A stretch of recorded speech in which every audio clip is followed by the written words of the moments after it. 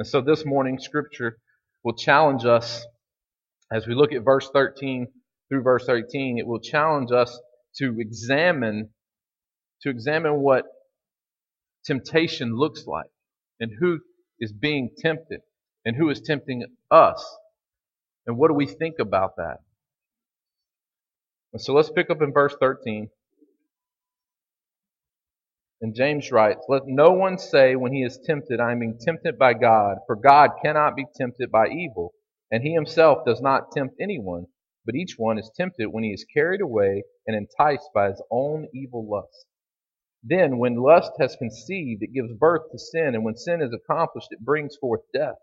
Do not be deceived, my brethren, for every good thing and every perfect gift is from above, coming down from the Father of lights, with whom there is no variation or shifting shadows. In the exercise of his will, he brought us forth by the word of truth, so that we would be a kind of first fruit among his creation." Let's dive right into it. Look at verse 13 with me. It says, "Let no one say when he is tempted, I am being tempted by God." If a believer responds in faithful obedience to God's word, he will successfully endure trials. Remember earlier in chapter 1, James says this, "Let us endure its perfect result, so that it may be perfect or may be complete, that we may be mature, that we may lack in nothing." But if the believer succumbs to the flesh, doubting God and disobeying, he is tempted by sin. So the right response leads us to spiritual maturity, spiritual endurance. And the wrong response leads us to sin, and then sin to death. So James says this, "Let no one say to himself when he is tempted, he is being tempted by God." The very idea is outrageous. James is saying, let's take a minute and think about who God is. And I love this phrase. It says, "I am being tempted by God." Let's look at the word "by" for a minute. Sometimes the smallest words have the most impact in Scripture when we really examine what they mean. And so here it says, "I am being tempted by God." And a little English lesson for you guys. It's a preposition that sits before either a noun or a pronoun, and it describes or its relationship to the noun. And so we're looking at "by," and "by" is translated in two different ways here in the Greek. One, it means of or from. It carries the idea that it's remote or distant. And the other is that it is often translated as it's the direct agency, that it's in relation to. And so when we think about this, that it's either distance or it's related to, James is saying here, in no way, he says, let no one say to himself when he is tempted, he's being tempted by God. And so what he's saying here is that therefore no one should ever say that God is either indirectly or directly involved in our temptation.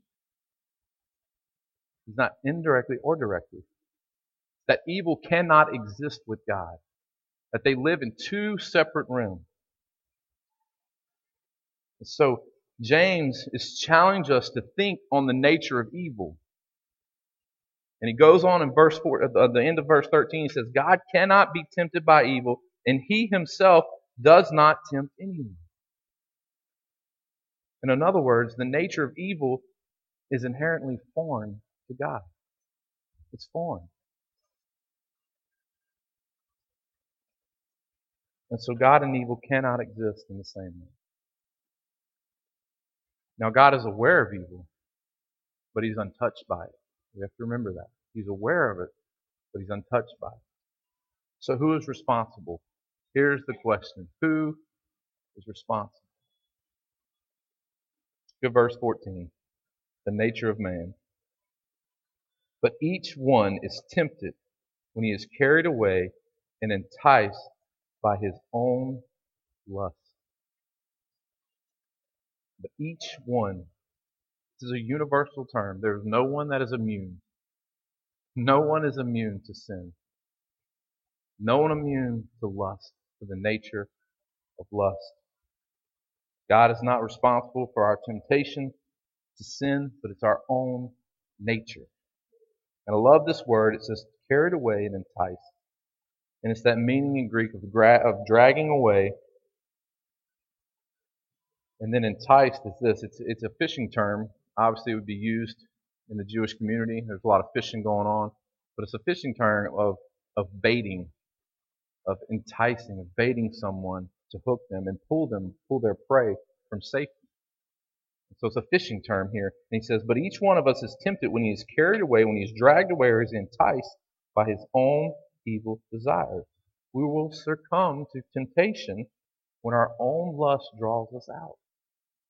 When our own lust draws us out in the fleshly things that appeal to us. So the problem is at the core of you and I. The problem is not God, but it's us. And Paul explains this in Romans 7:18, if you're taking notes. He says, for I know that nothing good lives in me, that is, in my flesh. In today's culture, we often think of lust as the sexual desires, the sexual temptation. But in the Greek term, listen to what it means. Listen to what lust means. It refers to a deep, strong desire of longing of anything good or bad.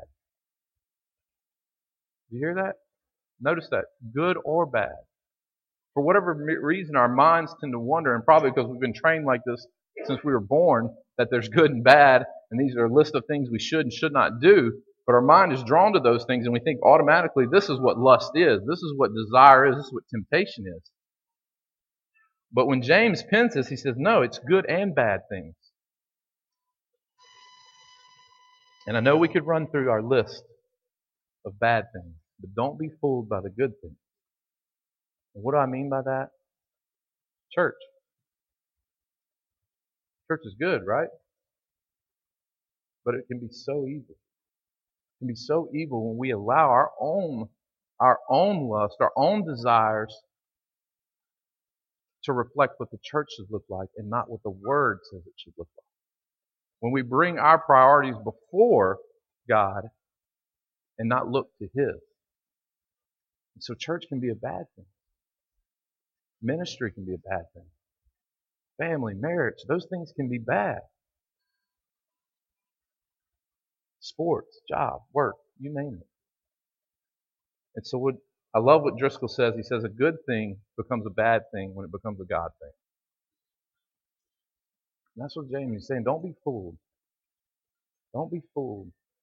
When we can put those things, we can take what is so good and turn it into something that can be so evil. Because we have a desire to lust for those things. A home is okay to have. But if our goal is to have the dream home and the fancy cars, then there's a problem. There's a problem. And so in verse 15, James talks about the nature of lust. He says, then, when lust has conceived, it gives birth to sin. And when sin is accomplished, it brings forth death. Do not be deceived, my beloved brethren.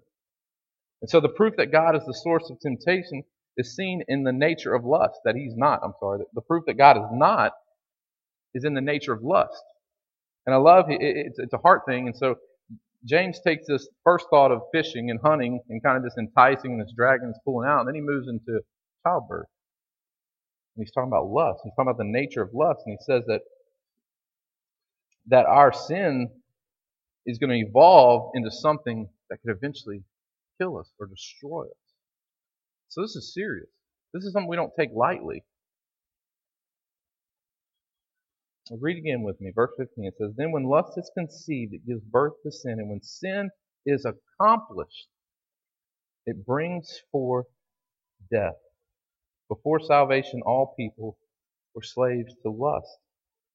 I love what Ephesians 2:1 says. Let me read it. It says, and you were dead in your trespasses and sins, in which you formerly walked according to the course of the world, according to the prince of the power of the air and of the spirit that is now working in the sons of disobedience. Among them we too all familiar lived in the lust of our flesh, indulging the desires of our flesh and of the mind, and were by nature children of wrath, even as the rest. You heard that? He says lust. He says that we lived in the lust of our flesh, the desires of our mind. We were children of wrath. And so there's a process here. And for you to help better understand this process, there's 4 D's or words. And, a lot of times I don't use that, but it was a cool illustration I found. And so I love this idea of the 4 D's, and it starts with desire. And so when we look at Scripture, when we look at what James is writing here, James says that each one of us is tempted. We are carried away and enticed by our own evil desires. It starts with desires. The process starts with us as we desire things of the flesh. But the problem is that we don't understand that desire will kill us. It entices us and it feels good and looks good, but eventually it could kill us. And so the second part is deception. And this is where it starts. I think we've all been there at some degree or some point, but we start to question. Is God good enough? Is He looking out for me? What's so wrong with this? Deception creeps in. And it's this mind game. Just like in Ephesians, when Paul writes, he says, it's indulging in the desires of the flesh and of the mind. So in our mind, we start to rationalize justification. We start to rationalize how we can justify this desire. Well, it's okay. I'm only going to do it this many times. I'll never do it again. Let me just try it, whatever it may be. And so we rationalize, and we're deceived. And we're deceived by our lust. And our lust is the enemy that is within us. And so at this stage, we're in danger. We're in danger because we start to justify our efforts to having whatever the desire is. And then James says, the lust has conceived. Sin is given life. It has been born. It starts to form. It starts to grow in us. So our desires become our deception, and then it leads to disobedience. And our disobedience is simply our acting upon our desires. Simple. We act upon those desires. We desire, we deceive, we justify it in our mind, and then we act. And here's the last part. Death. Desire, deception, disobedience, and death. This is the result of our disobedience. Remember, James is writing to the Jewish Christian church. He's writing to believers here. And so when he speaks of death, he's speaking this to the believers. He's saying that you could die.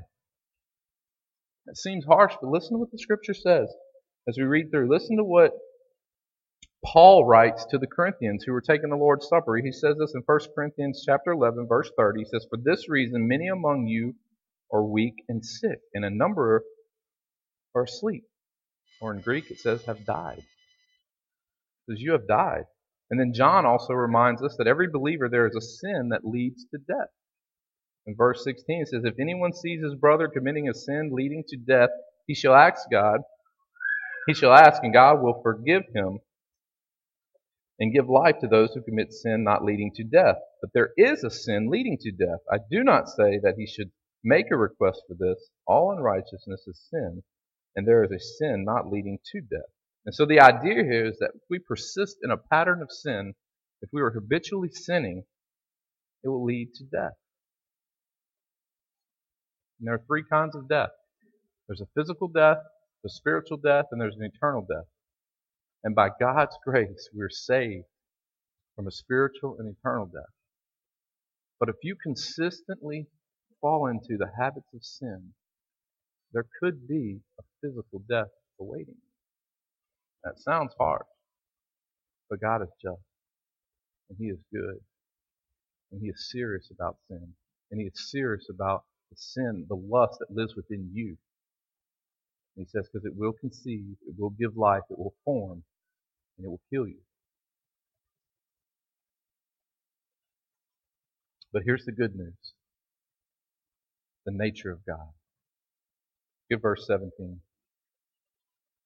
It says, every good thing given and every perfect gift is from above, coming down from the Father of lights, with whom there is no variation or shifting shadows. Finally, James declares that God is not responsible for our temptation. He made it clear in verse 13, but here he declares, he says, every good thing, every perfect gift comes from above, coming down from the Father of lights, with whom there is no variation or shifting shadows. His nature is incomparable to the nature of sin. Incomparable.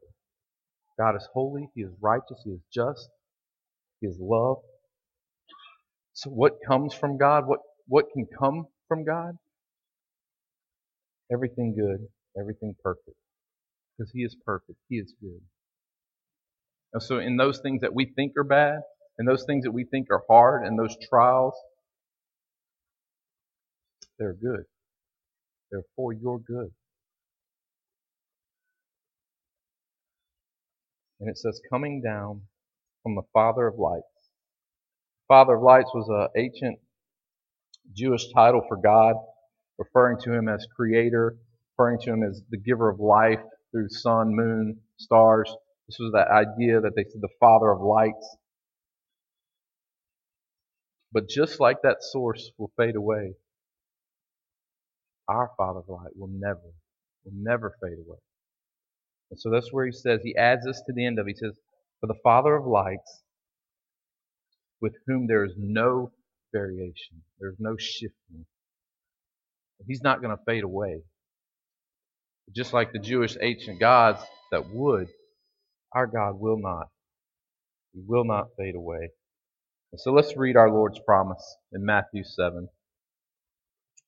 Matthew 7, verse 7 through 11. Beautiful scripture, beautiful promise. And Matthew pens this. He says, ask, and it will be given to you. Seek, and you will find. Knock, and it will be open to you. For everyone who asks receives, and he who seeks finds, and to him who knocks it will be opened. Or what man is there among you, when his son asks for a loaf, will give him a stone? Or if he asks for a fish, he will give him a snake. If then, being evil, if you then, being evil, know how to give good gifts to your children, how much more will the Father who is in heaven give what is good to those who ask of Him? I read this the other day, I'm just thinking, this last is verse 11. If you then, who are evil, and those who have children, think what we do for our kids, think what we do for our children, and we have this in us. We have this enemy within us. It says, being evil, know how to give good gifts to your children. How much more will your Father who is in heaven give you what is good to those who ask of Him? This is our promise. This is where we have to lie within the persecution, within the trials, within the temptation, within the suffering. That we don't blame God, that we don't shift our mind to think that God is somehow punishing me, but that we persevere. And I love the word in the ESV that we stay steadfast, that we move through the trial with our eyes focused on Christ. So in the end, we will draw strength, we will draw encouragement, we will unify the body, and we'll bring glory to the Father. And then finally, verse 18. James chapter 1, verse 18. It says, in the exercise of His will, He brought us forth by the word of truth, so that we would be a kind of first fruit among His creation. Wow, the beauty of the gospel. Let me read what MacArthur writes. He says, because fallen man's problem is eternal, the solution to his problem must be eternal. There is no external ritual, ceremony, rite, profession, or action that can change his basic evil nature. He cannot become righteous by trying to act righteous or talk righteously. He needs an entirely new heart, a new nature, a new being. He needs to be recreated, changed from his old nature of sin and death to a new nature of holiness and life. For without holiness or sanctification, no one will see the Lord. And so in this first point, the first part of verse 18, it says, in the exercise of His will. Who does this? Christ. It says in the exercise of His will, it's Him that regenerates us. It's wholly Him. It's only Him that can do that. And because we are a new creation, He satisfies everything.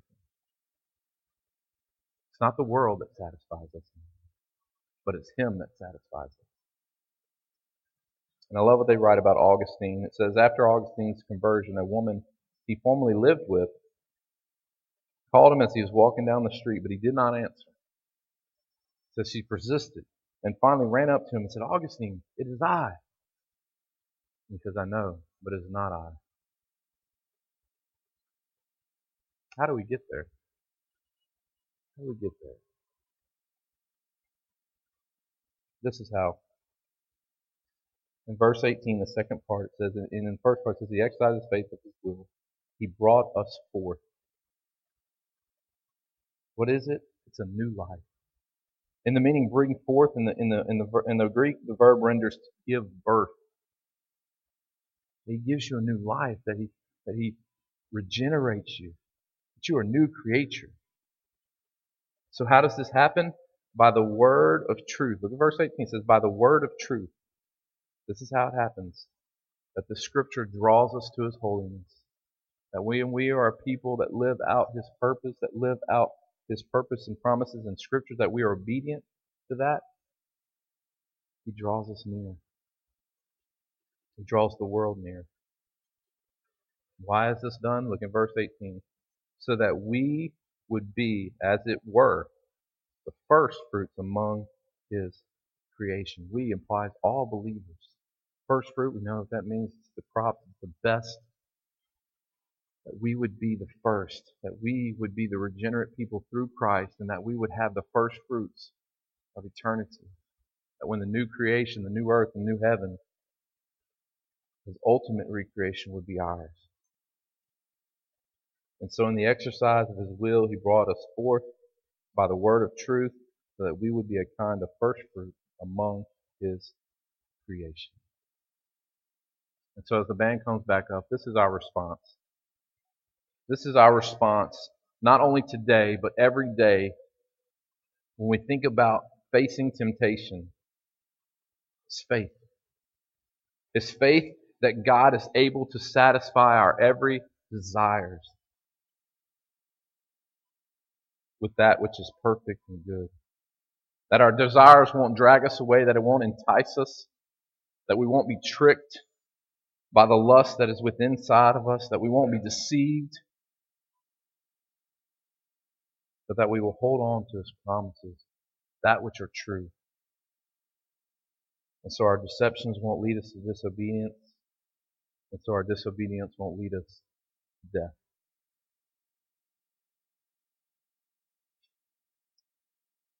Let me pray. Father, God, I pray, God, that You give me a peace, that You give me faith that finds comfort in Your promises, that every good and perfect gift comes from above, and not the lust of my flesh, that I don't give in to the enemy that is within us all. Father, there's so much out there that we face every day as believers. There's so much temptation. There's so many trials.